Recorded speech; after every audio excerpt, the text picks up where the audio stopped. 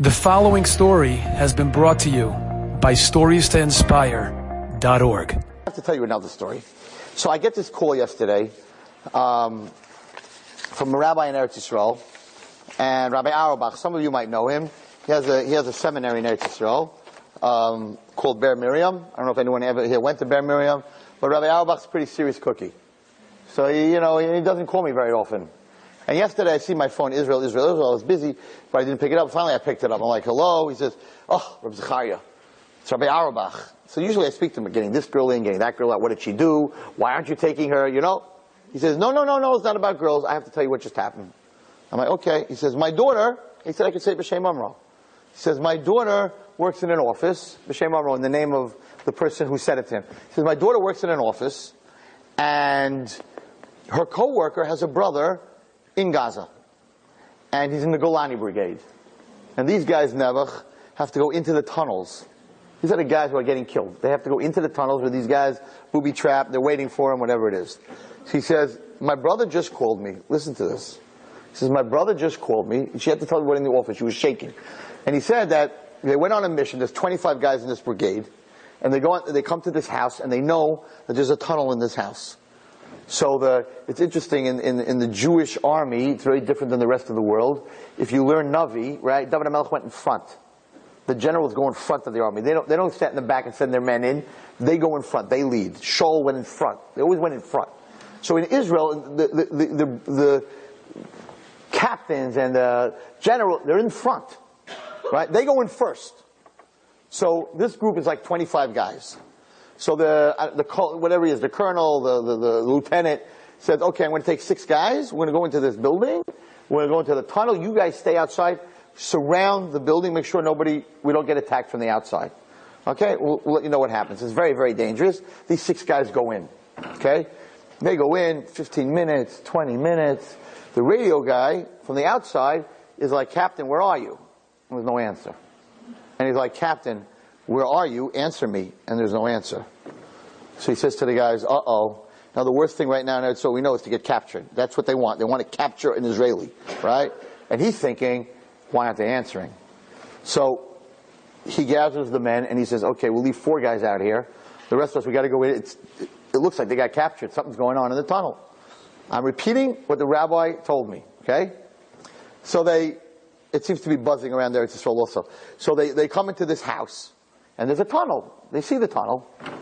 Standing in front of the tunnel is a rabbi. A rabbi. Long beard, black hat. They even described the hat that he was wearing. A long frock, like a Rosh Hashiva. Standing in front of the tunnel.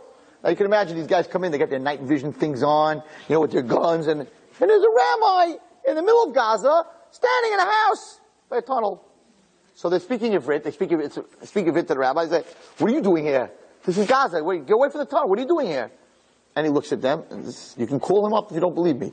This rabbi looks at them and says, get out of here now. Because if you don't, there are going to be many widows and orphans. Get out now. Now they're looking at him. What are you talking like, we hear stories about Leonavi and this stuff. But come on, it doesn't really happen, right? And they're like, we're missing our men. We have 6 men down there. We need to go down there. We need to find our men. And he's like, in Ivrit, get out of the house now. So the head guy that's below the guy that went the captain, he's like, I don't know who you are, Rabbi, but you need to move. Because if you don't move, we're going to make you move because I got to go down in that tunnel and get my captain back. And he says, listen to me. It's not about me. It's about you. Get out of the house now. And this soldier says, okay, this guy's not listening to me. I'm going to move him out of the way. And he puts his hands on him, and his hands go right through him. I promise you. I didn't make up this story. And his hands go right through him, and these guys are fainting. They're like, what? And this person's talking to him, and he has his hands through him. And he says, you must leave right now. And just at that moment, these 6 guys come out of the tunnel. They were so deep that the radio did not work. And these 6 guys come out of the tunnel, and they see this rabbi. And he's sort of blocking them from coming out, whatever it is. And they also try to push him out of the way. So now everyone's putting their hands through this guy, right? And he's not there. And he turns to one of them and he says, this is the last time I'm telling you, you have 5 seconds. get out of this house, or there'll be Yisayimim and Almanas. He's talking Ivrit the whole time, and they run out of the house, because at this point they're going crazy. It's a malach. When you put your hand through someone, it's a little scary. And they all ran out of the house. He says they were, mamish, 20 steps from the house, and this house goes up. It was booby trap. It was full of TNT. This house goes up. There wouldn't have been a piece left of any of them. And a lot of these guys were not religious, and they're like, there's a God, and there are malachim. And I'm going to tell you something which I don't want to even say, because this rabbi said it to me, and I'm like, if I say that, they're all going to just like, okay, rabbi, you're out of your mind. That when he spoke, which was really made them crazy, when he spoke from his mouth, the words came out, but also fire came out. And now you're laughing. I'm not laughing. I'll tell you why I'm not laughing. Avivita's here. And I think she was here anyway. And her cousin was in our office for a while. He came to America for a year. And he was in a brigade in the war with Lebanon. And he was there. He was a commando. And he told me that in Lebanon, and there were many soldiers that came back from Lebanon, that they were in a firefight, shooting, with the Arabs, and they were running into a building. And they were trying to escape. They were running into a building, and there was a woman. He told me, he said, Rabbi Wallerstein, and he's not Dati, right? Yet. Not Dati yet, right? And he said, we come to this building, and this woman's here, right? And she turns to us, and we don't know Jew, Arab, she's all dressed in black, and she speaks Ivrit. And she says, it's a booby trap. Don't go into this house. Whatever you do, don't go into this house. Run down the street. Do not go into this house. It's totally booby trap, whatever it is. And they're looking at this woman. They think she's an Arab. She's a Jew. Maybe she wants to go to the booby trap house, whatever it is. And then she says something in Hebrew like, Bezrat Hashem, you'll be okay. And they're like, that ain't no Arab. And they ran to another house, and that house that they were supposed to go into, Gabunga, it just totally blew up. This guy told me, not a rabbi, this soldier told me.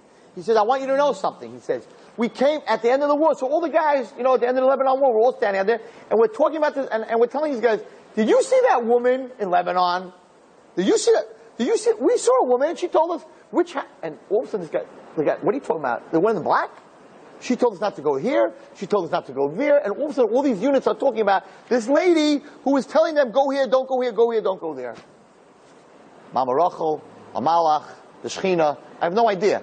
But these are soldiers, this is not a story. These are soldiers that there was such a person, and a woman in black that was in this war, that was telling the soldiers, and it became a thing, they were all talking about her. So, we don't hear these stories. We just hear about missiles and bombs. God is working really hard, and He's doing many, many, many, many, many miracles. And we have to thank Him for that. Enjoyed this story? Come again. Bring a friend. StoriesToInspire.org